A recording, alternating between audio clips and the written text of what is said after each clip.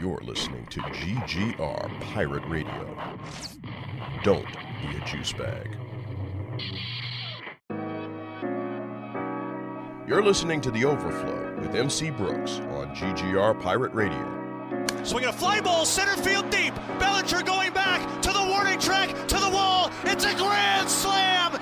Howie Kendrick with a grand slam here in the 10th inning of Game 5. The Nationals 7, the Dodgers 3. Do you believe it? Pull the lever, Bronk. Roll lever! Yeah. I'm in my element, like go inside. Thinking it's know that I'm the coldest one. Get hip to me. Welcome back, everyone, to a brand new episode of The Overflow with MC Brooks here on the GGR Podcast Network. Now, I didn't put an episode out last week because I just needed to take some time off to re-energize and get myself together. However, I do have a dope episode lined up for you today. What you're about to listen to is the first half of a conversation that I had with author and friend of the show, Shameka Erby, where we discuss her writing, her most recent work, and pretty much what she's been up to since the last time that she was on. So before I go ahead and play that, make sure you go to greatgeekrefuge.com where you can hear earlier episodes of this podcast as well as episodes of our other podcasts like At the Diner and FedCon. And make sure you're following us on all of our social media accounts. We are Great Geek Refuge on Twitter and Instagram as well as Facebook, where we have an active Facebook community. And if you'd like to support us, we are also on Patreon as well. So with that being said, enjoy the first half of this conversation. I'll be posting part 2 next week. Peace. This will be a first in Overflow history. I've never had reoccurring guests before, but for the first time in the history of this podcast, I am having a special guest make her second overall appearance on this podcast way back in the months of either 2018 or 2019. I can't remember when exactly it was. I interviewed one of the dopest people I know, one of the best authors that I know, and one of the best writers that I know. She is just dope follow on Twitter, where she talks about people getting pregnant as well as Marvel and many, many other things. And so I'd like to welcome my good friend and a very accomplished writer and author, Shameka Erby, back to The Overflow. Welcome. How are you doing? Hi, I'm good. All right, well, welcome back. It's been quite a while since the last time you've been on. Yeah, it's been a lot. You know, so much has changed since the last time that I had you on. This podcast has grown a ton. We've been doing we've done so many different events, had a couple of different interviews. We're just all over the place. However, the last time we had you on, we were talking at great length about your book, Heartbreak Alley, which came out that year, and also had a really dope playlist that accompanied the great book itself. Also, if you're listening and you have not heard, make sure you are going to Amazon and wherever you find books to purchase the book, and wherever you get your music, and look up that playlist as well. But you know, so much has happened. I'm sure a lot has changed in the 4 years since the last time that you've been on. So let's start right there. So you released Heartbreak Alley back then, but like, tell me and my listeners here, like, what you've been up to since then. What came after?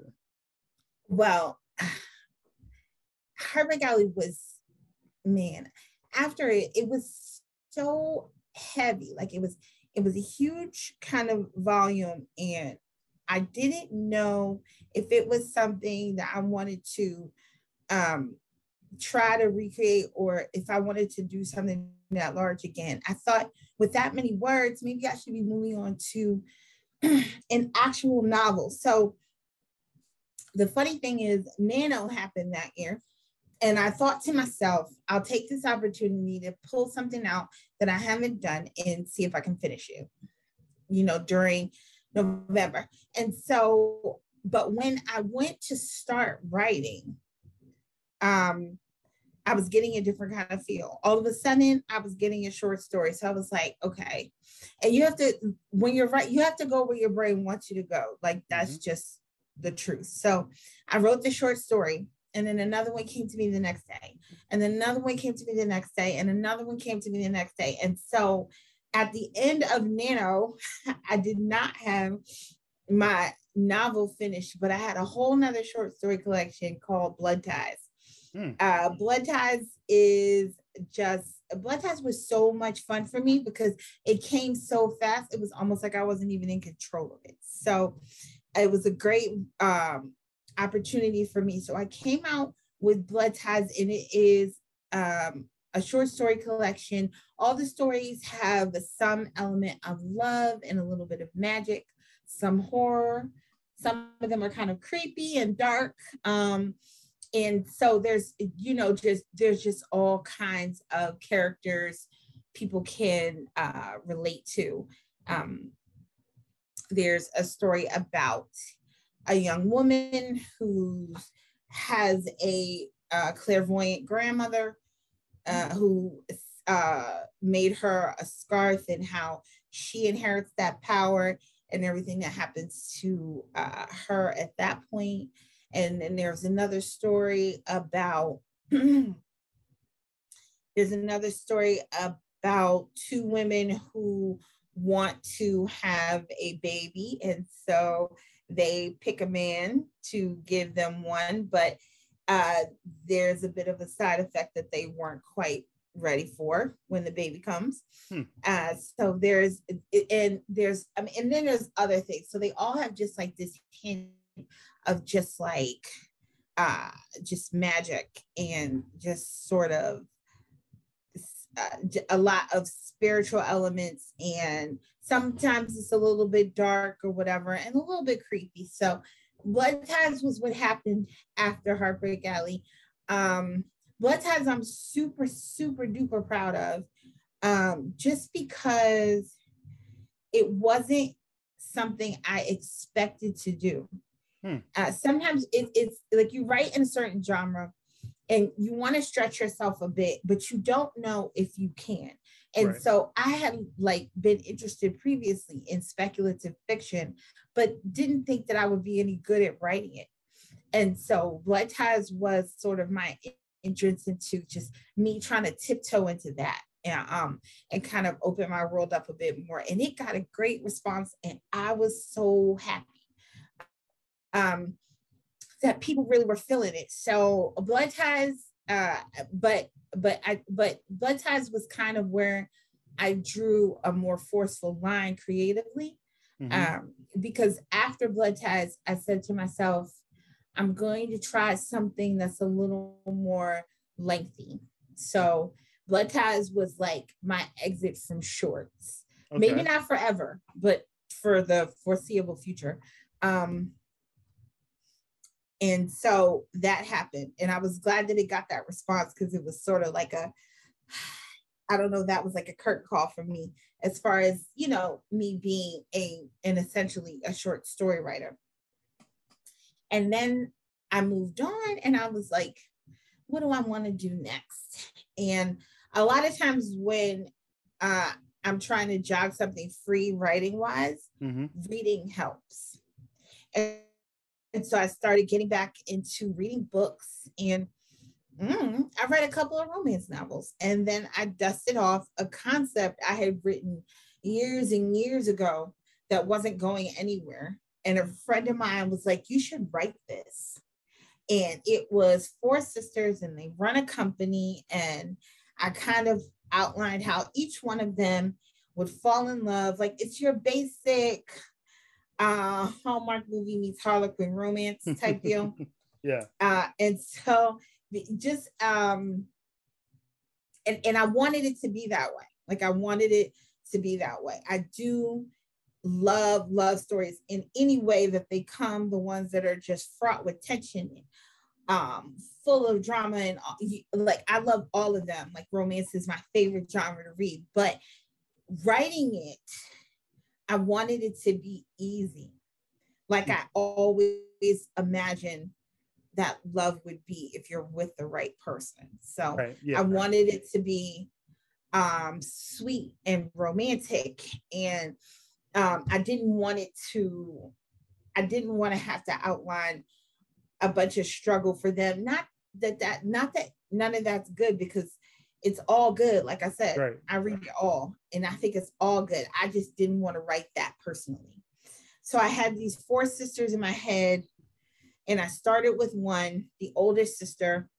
Her name is Joanna, and I wrote the driver's seat, and I put out the driver's seat, and I thought, I don't know what's going to happen.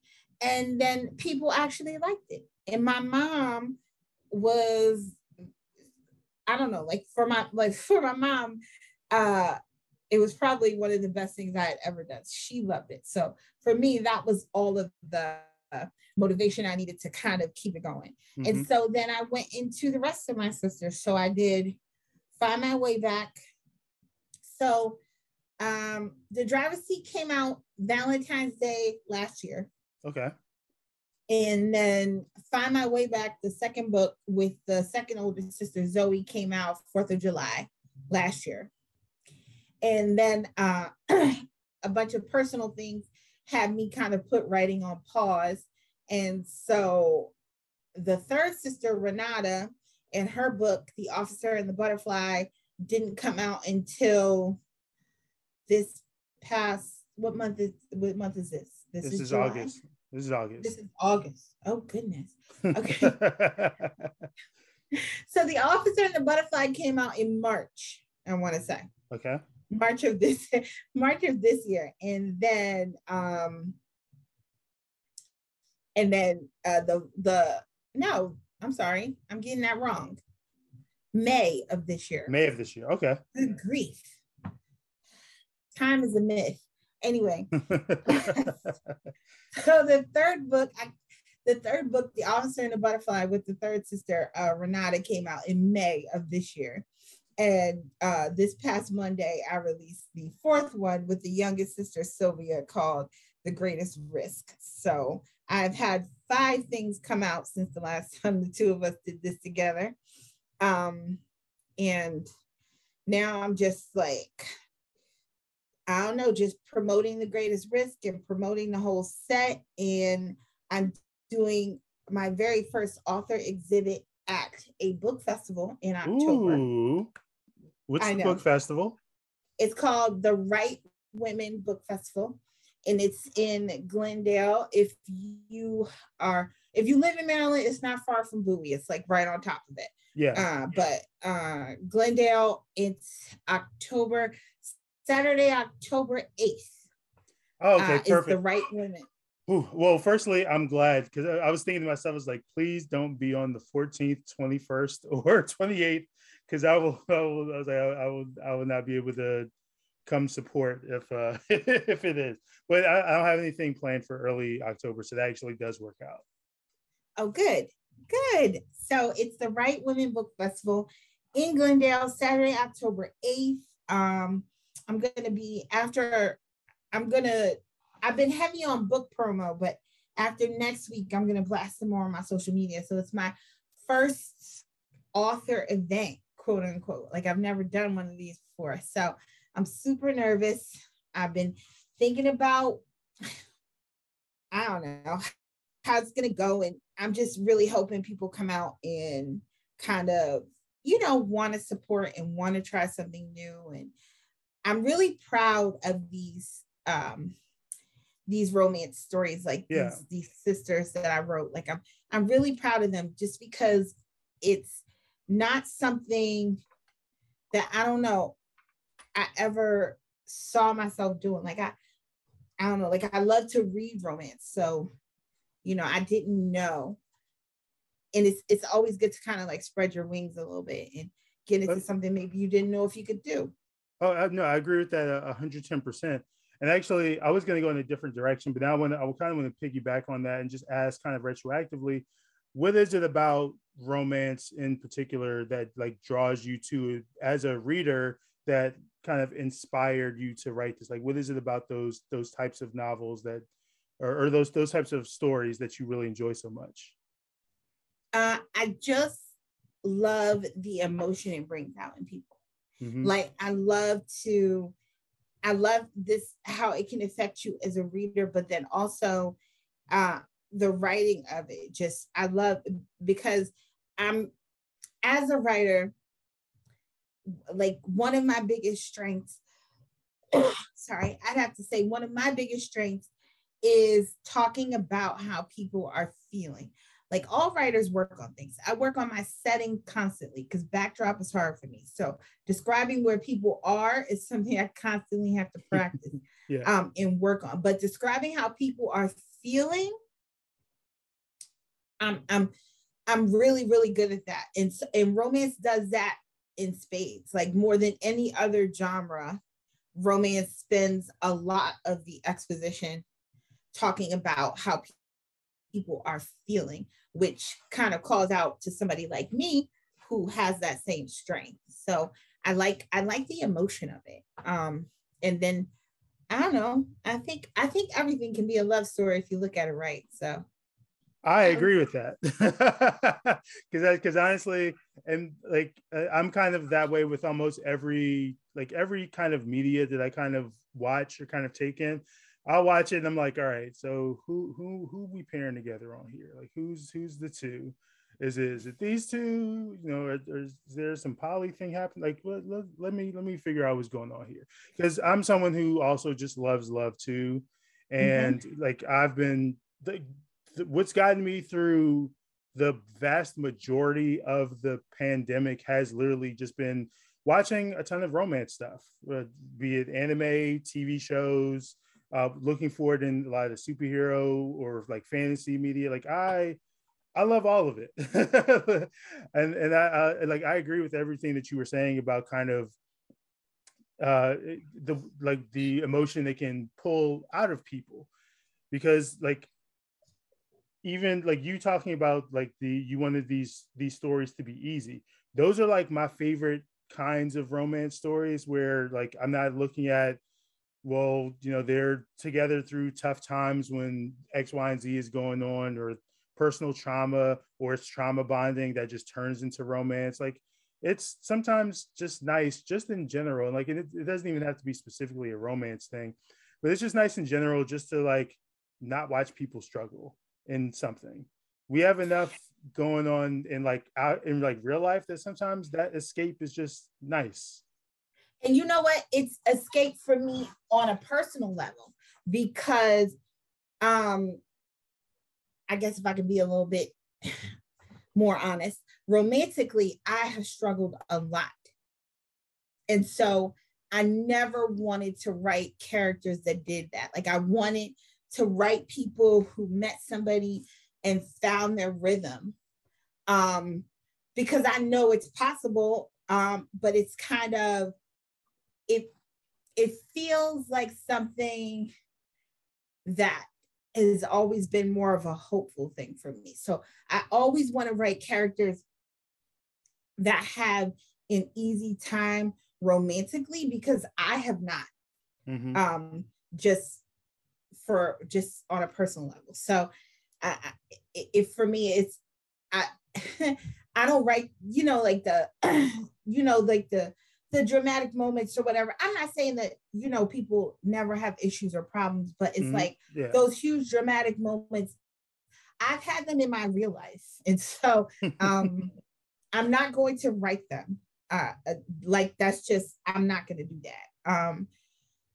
And you know, they can be fun to read too. And everything has its place, because like I said, I love all of it, but just writing wise, I'm just like, I'm not going to put my characters through anything that I have been through. So with that too, what has the response been to like these stories in particular? Like with people who have reviewed it or like told or read it and told you how they felt about it, has it been positive in terms of like how you're writing these characters and their stories, have there been people who are like, this feels weird because they haven't gone through anything for the payoff in the end? What's the response been when, like, while you were working on these? So, all right. So let me just start with another true confession. My official reviews, like my Amazon reviews, my Goodreads reviews, what I don't read them. Oh, okay. I'm I'm too sensitive to read my reviews. Like honestly, I don't go down that road. I can see how many stars I'm averaging, and right now for all of the books I'm averaging, I guess about maybe somewhere between 4.25 to 4.5 stars out of 5, which means the books are getting a good response, and I'm happy about that. But I'm sure there's 1 or 2 reviews in there that I'm not going to want to see. So I don't read them. Plus, as somebody who reads a lot, honestly,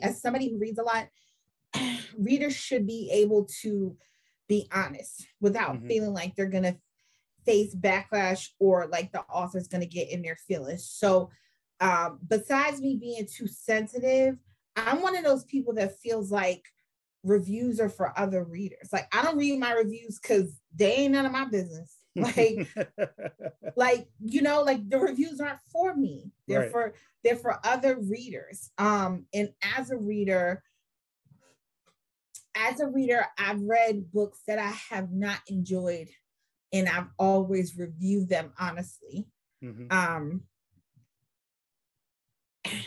But I always make it a point to tell you what I did like.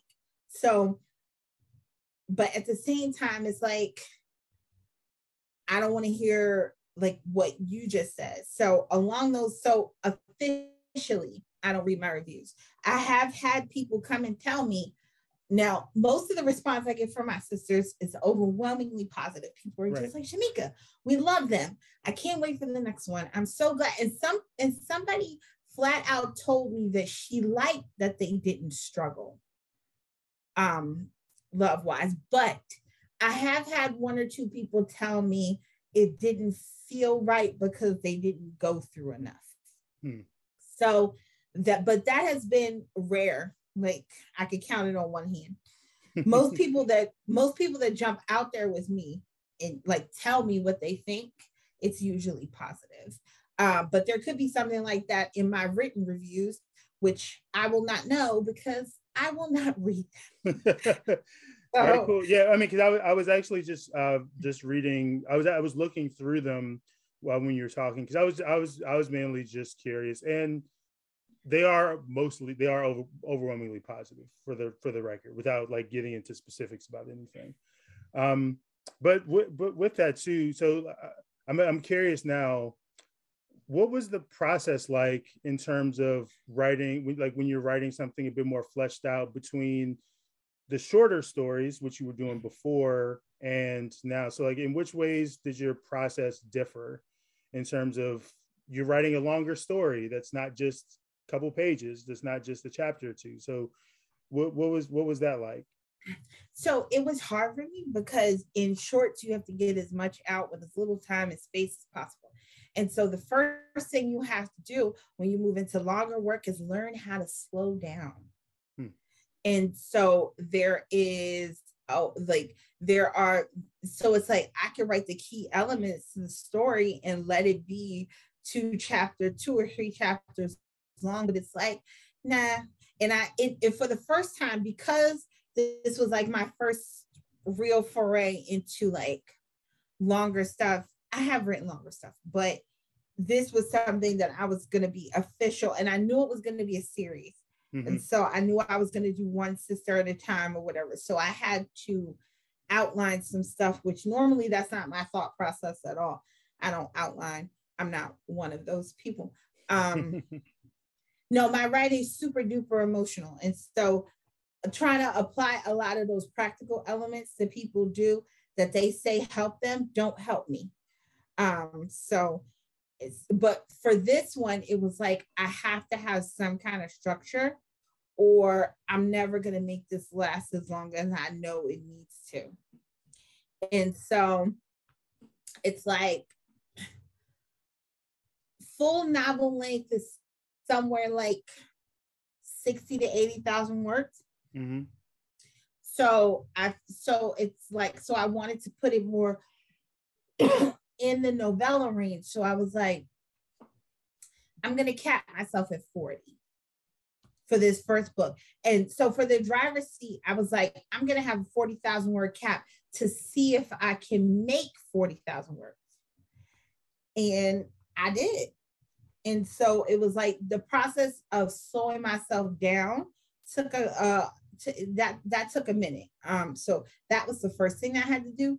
And the second thing that I had to do was learn how to, like, along with slowing down, you have to learn how to pace your characters and not just yourself. So I had to write not slower, but I had to write fuller, which means go slower. Because I'm filling up more pages, I'm writing more words. I had to write fuller, so I had to go slower. And then I had to pace myself with the way that I introduce their personalities. Because it's like, it's like in a short story, a lot of that is just right up front, first couple of paragraphs, exposition, because you're going to get right into what the character's doing. So you only have a set amount of time to tell people who they are. Right. And so I had to learn how to pace myself as far as what I shared about them. So I'm just like, all right, we're going to learn this and this and this and this. And so it's like I had like little blocks, like this is the part where I'm going to introduce, hang on one second. Sure. Sorry. But it was like, this is the part where I'm going to introduce more of her personality. This is the place where I'm going to do, an internal monologue where you know how she's feeling about certain things. And so it was like I had to break myself up and put those elements in. And then the other thing we talked about previously about how I have trouble with settings. Right. That was the other thing I had to learn how to do. Like, Shameka, you have to practice writing where these people are, like not just in life or in their heads, but where they're physically standing. So it was like lots of description, and like the driver's seat took more revision than I've ever done with anything, because it was like I have to learn how to build a story instead of just telling one. Right. So the process was it was a lot harder. It was a lot harder because I don't know, my brain sometimes moves faster than my hands. So it's like it's hard for me to learn how to just be like, okay, this can go. And then I would write like pages or descriptions out of the blue and just be like, I'm going to stick that somewhere, but I don't know where yet. And so it's like, so you have to get a feel for putting it together. So like these, like the McNeal Love Stories came together like puzzle pieces, sort of. And where I wasn't doing that before. So it's like I had to kind of fit different elements together. And for the first three, I had to make sure that I was doing enough to set up for the next book. So that was another piece that I had to work in. So it came together like a puzzle, right? Which I wasn't doing before. It was just like, oh, I have a character in my head. Let's write some stuff. And then I would write 5 or 6 pages and it would be like, oh, I'm done. I mean, that actually, you kind of led into the next thing I was going to ask you about, which is the connectivity of the books. Like, how do you balance that when you said you already knew it was going to be a series involving all 4 sisters. So how did you balance that in terms of writing, in terms of making sure that you're telling the story with the sister that you're focusing on, but also making sure that the other sister, I mean, because I'm guessing, because unfortunately I've yet to read them, that the other sisters they do pop up in these books. Is that fair? Yes. Okay. So that's my question. How did you find that balance between making sure you're focusing on, the sisters that this particular story is about, but also building on the sisters who may have come before, and also making sure that you're setting up for who's coming next?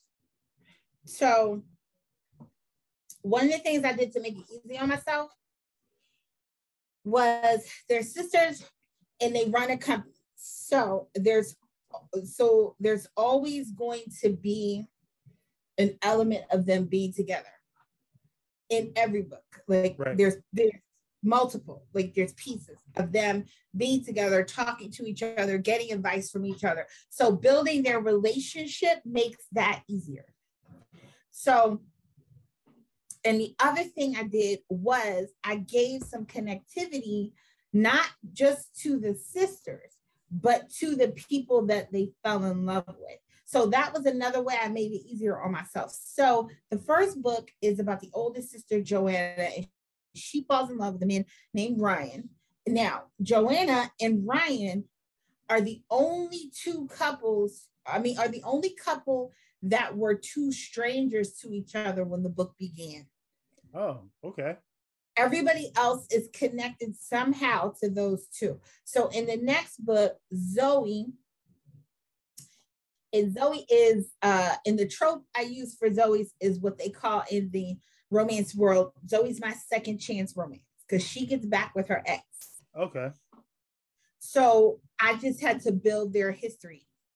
So it was easier. It was easier to work in elements of Zoe. And then since I knew Zoe was coming next, I could throw in those flashes of Zoe just being angry and really tough and kind of seeming a little bitter and maybe sad because this man left her. So it was easy to build that connectivity, just have flashes of Zoe, even when she's interacting with Joanna, just being this like kind of tough nut to crack or whatever. It gives you a little bit of insight into her. And then at the end of Joanna's book, I wrote an excerpt for Zoe's book that I stuck in the back of it. So you know Zoe's coming and you know what's going to happen to her. So if you get to the end of the driver's seat and you read the excerpt from Find My Way Back, then you know that Zoe's up next. And then you know that the person that she's going to end up with is this man who left her that reappears. So so that gave me the connectivity, and it helped me build Zoe a little bit easier because her and Tariq, that's his name, her and Tariq were not strangers to each other. So the third sister, Renata, her connected piece was she ended up with Tariq's best friend. Okay. And so Renata and Caleb, that's his name, Renata and Caleb have a bit of the enemies to lovers trope going on because they don't like each other at first. They're attracted to each other. They don't like each other. So, so it helped me build that connectivity there. And then at the end of it, and then so one of the things I also did in the driver's seat when I introduced Ryan was I introduced his best friend, Sean. Okay. It helps because sometimes I'm writing from Ryan's point of view, and and who else is he going to be talking to? So, yeah.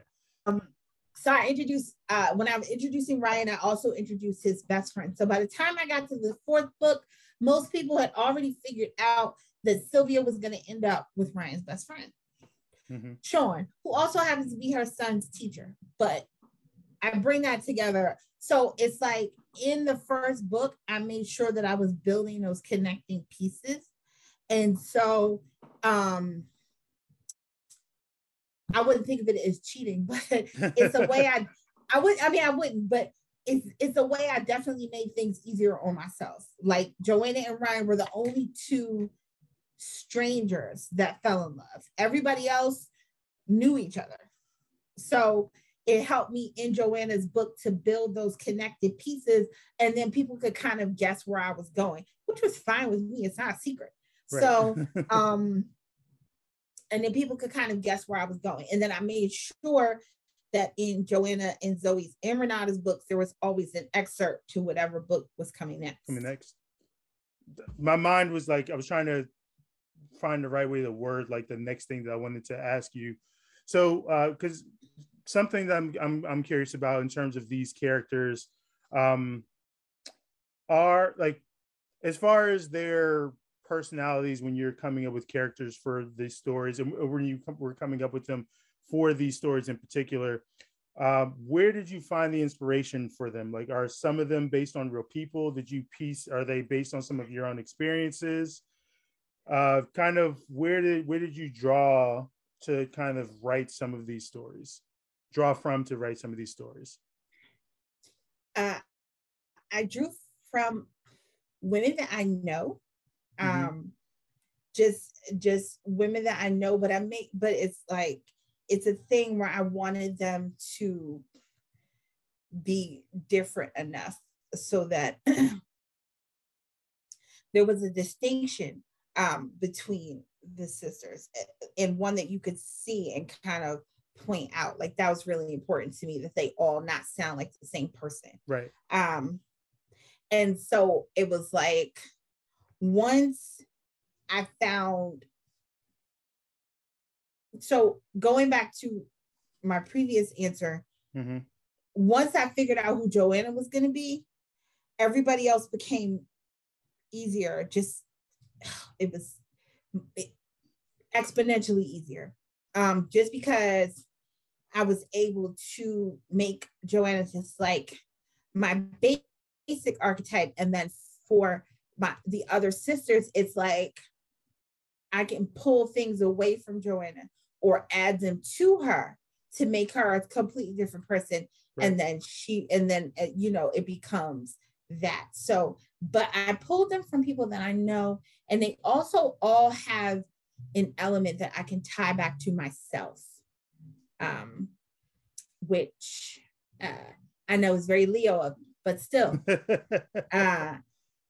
but they're my characters, so it's okay. So yes, so they are drawn from real life people that I know and the things that they've gone through, and they all just have an element that traces them back to me. All right, awesome. Or that's like me. So in what ways would you say your writing has evolved since you started on the first book to writing this final book? Were there things that were easier this time around? Did you, like how did your writing evolve? Sylvia was the longest book. And I feel like she was, I'm not going to say the easiest, because but the framework came together much faster.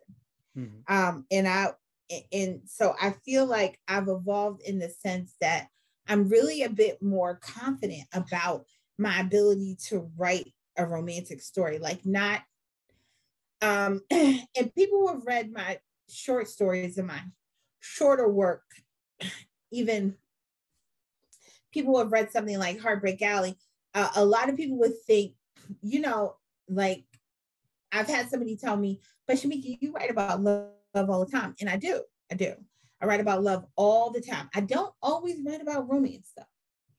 And I don't always write about passion. And so these things kind of gave me just a confidence boost to feel like, okay, I can write a romance novel. Like, I could really do this. And it evolved me in the way, like, I feel like my writing is more sure. I like to think that, and I tell everybody this, like, everything I come out with at that moment is the best thing that I've ever done. And so that's how I want to feel about it. Like, I want to feel like I gave this my all and I did what I could do or whatever. And people are going to have their preferences. What you like more is what you like more. But for me, skill-wise, the greatest risk is the best thing I've ever done. I know, like, I'm involved into my setting writing has gotten loads better. So I can write locations a little bit. I can write locations way better now. I can, and I'm also writing more concisely. Okay. So my work has evolved in that way. So the fact that Sylvia ended up with more words when I'm learning how to write in a more concise manner impresses me, because it's like that means that every word I put down, I needed to. So because from reading, it's like I read a ton of books that are just extremely wordy. Like I read them and it's just like I feel like, oh, I could have cut thousands of words off of this or whatever. So it's one of the things I like to say about books like that is they use a lot of words to tell only a little bit of story. And so I didn't want to be like that. So I feel like I've evolved in that way. Like I'm a lot more concise and just focused on writing the necessary words. I'm going to touch on something because you mentioned something that I was actually going to go back to. She just mentioned it a second ago. So I'm curious because, you know, as a musician, a lot of times you'll hear that musician, like when I'm working on a project or something, a lot of times we try to like cut off distractions, or we don't listen to other people's stuff for fear that we might try to emulate or copy like what they're doing. So as someone who is also a reader and consumer of books, like when you're working on your own stuff, how do you kind of enjoy the stuff that you're reading and you're taking in, but making sure that you yourself are not like, you know, like just rehashing what someone else is doing when you're working on your own stuff? So this is a really good question because I kind of made a TikTok about this. I'm on TikTok now. So I'm one of those really lucky people that has my brain do that for me. So, and what I mean by that is when there are words in my head to write, I cannot read a book. My mind will not let me. Like I can't focus. I don't understand.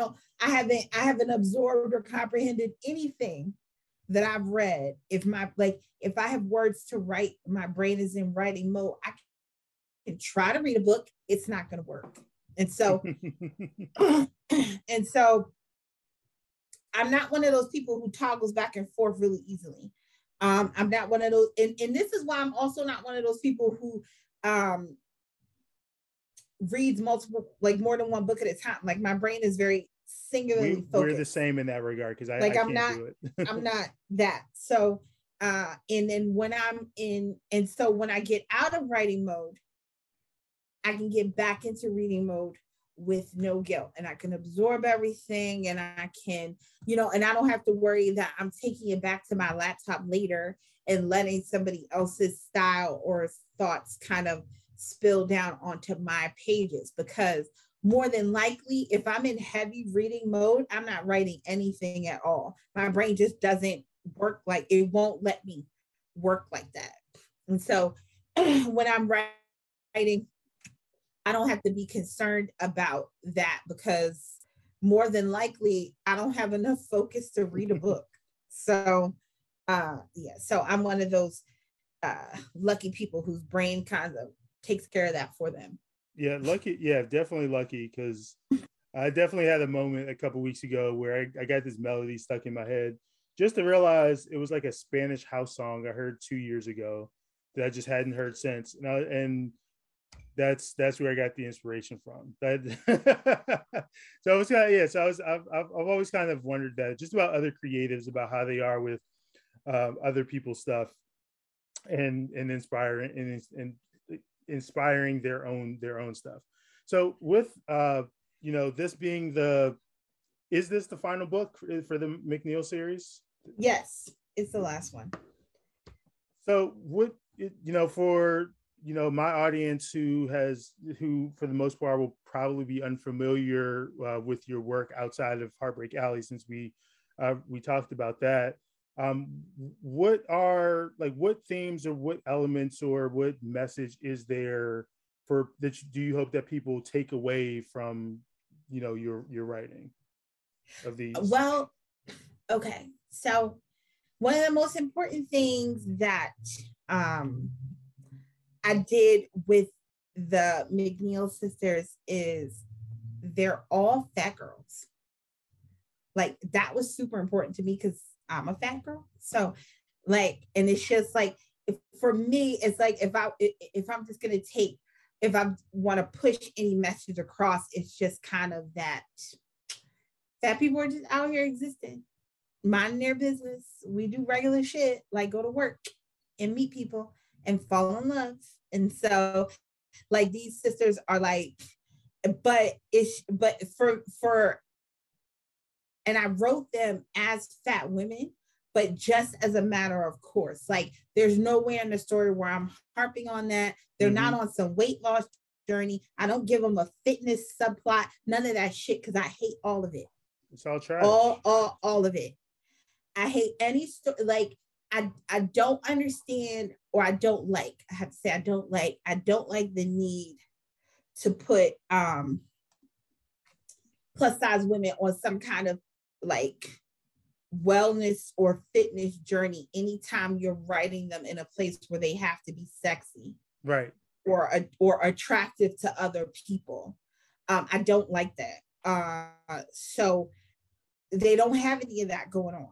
Like it's just as a matter of course, I might mention once or twice what size they are.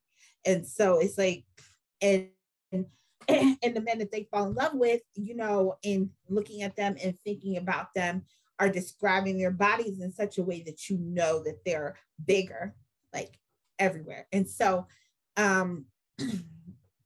that's just something I wanted to kind of push across or whatever, that it's, you know, that these are just regular women and they're sisters, and they're doing something great with their lives and carrying on their family legacy, and they're going to fall in love and it's going to be beautiful. And so I wanted to kind of get that. So if there was any kind of messaging I wanted to push, it probably first and foremost was that. And then just also just the messaging of, you know, just love can be sweet and gentle and still be urgent and passionate. Like it's like, you know what I mean? Like it can be all of those things. And it can be urgent and passionate without necessarily being toxic or dramatic, which, you know, there's nothing wrong with. It's just, I don't write that. So I guess if there was any kind of messaging, it would be those things. No, I'm with you 110%, because I know I said this to you off air that I was kind of working on my own thing, my own story myself, but I kind of had a similar thought process because both of my main characters are also plus size people. Like I did that intentional because for the most part, like I love JRPGs, I love fantasy series, but for the most part, everyone is very rarely like not paper thin when they're going around swinging swords and casting magic and doing all this stuff. And if they are there, they're largely the comic relief character, or someone is making some reference to, oh, you've been eating up the farm today. I can see, you know, just little unnecessary commentary about their body types, or something about them that's just like, that didn't really need to be in there. You don't need to highlight in a negative manner that aspect of who that person is, and like, and none of that pushes the story forward. It's all just filler. It's all filler, and it's very unkind filler. None of that pushes the story forward. Oh no, I agree 110%. Like so like it makes me happy because between what you just said about your story and my friend Cheyenne, who I had on here a couple months ago, talking about their story. Like I love that we're seeing more intentional choices being made to write characters where that's not part of their character arc or their journey, or it's just not part of the story where it's a thing that comes up. You know, they need to overcome their fatness in order to get love or accomplish this task or gain this sort of success or notoriety.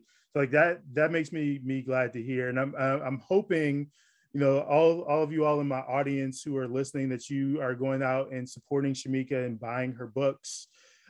So where can the people go and find them? Okay, so I'm on Amazon. So I'm on Amazon. You can look for the McNeal Love Stories on Amazon. You can get them in paperback or Kindle. If you have Kindle Unlimited, they're all in the KU program. So you can just, how does that work? They borrow them, I guess? I guess I'm not sure. I don't have Kindle. I don't have Kindle Unlimited, but I think it's a monthly borrowing kind of subscription thing. But they are all on KU. So if you are on Kindle Unlimited, you can read them. But yeah, you can buy them for your Kindle and you can buy them paperback, and they're on Amazon. So yeah. So I don't know. Check me out if you want to. Please go do that, everyone. And so my next question now, before we transition, is, do you have an idea of what's next? And I realized, like in the aftermath of, you just finished this series, the book is barely over a week old at this point. So, but I know how, like, as a creative, I know how I operate. Like, I always just have something that I'm working on, that I'm working towards.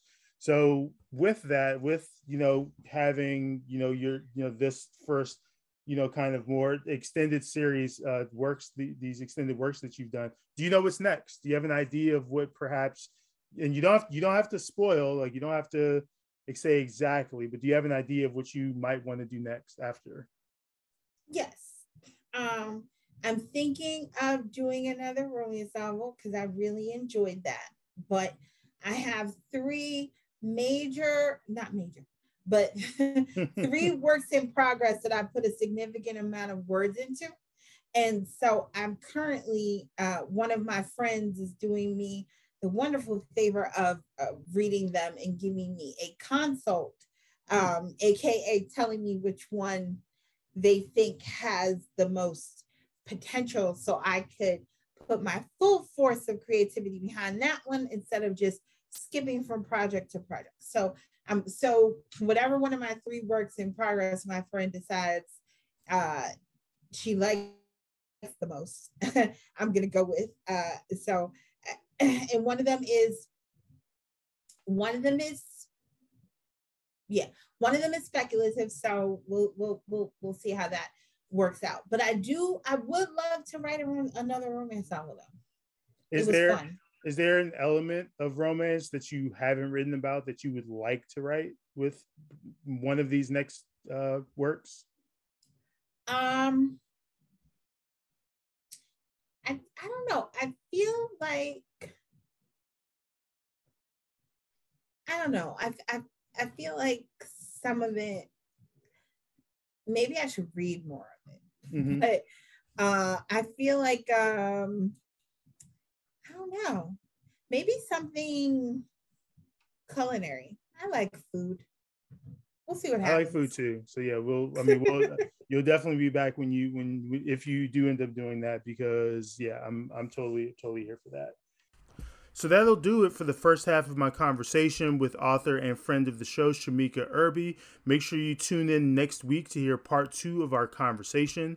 Make sure you go follow Shameka on all of her social media platforms at Shameka Writes on Twitter and Instagram, and Shameka the Writer on TikTok. Also, make sure you are following Great Geek Refuge on all of our social media accounts. Great Geek Refuge on Twitter, Instagram, and Facebook.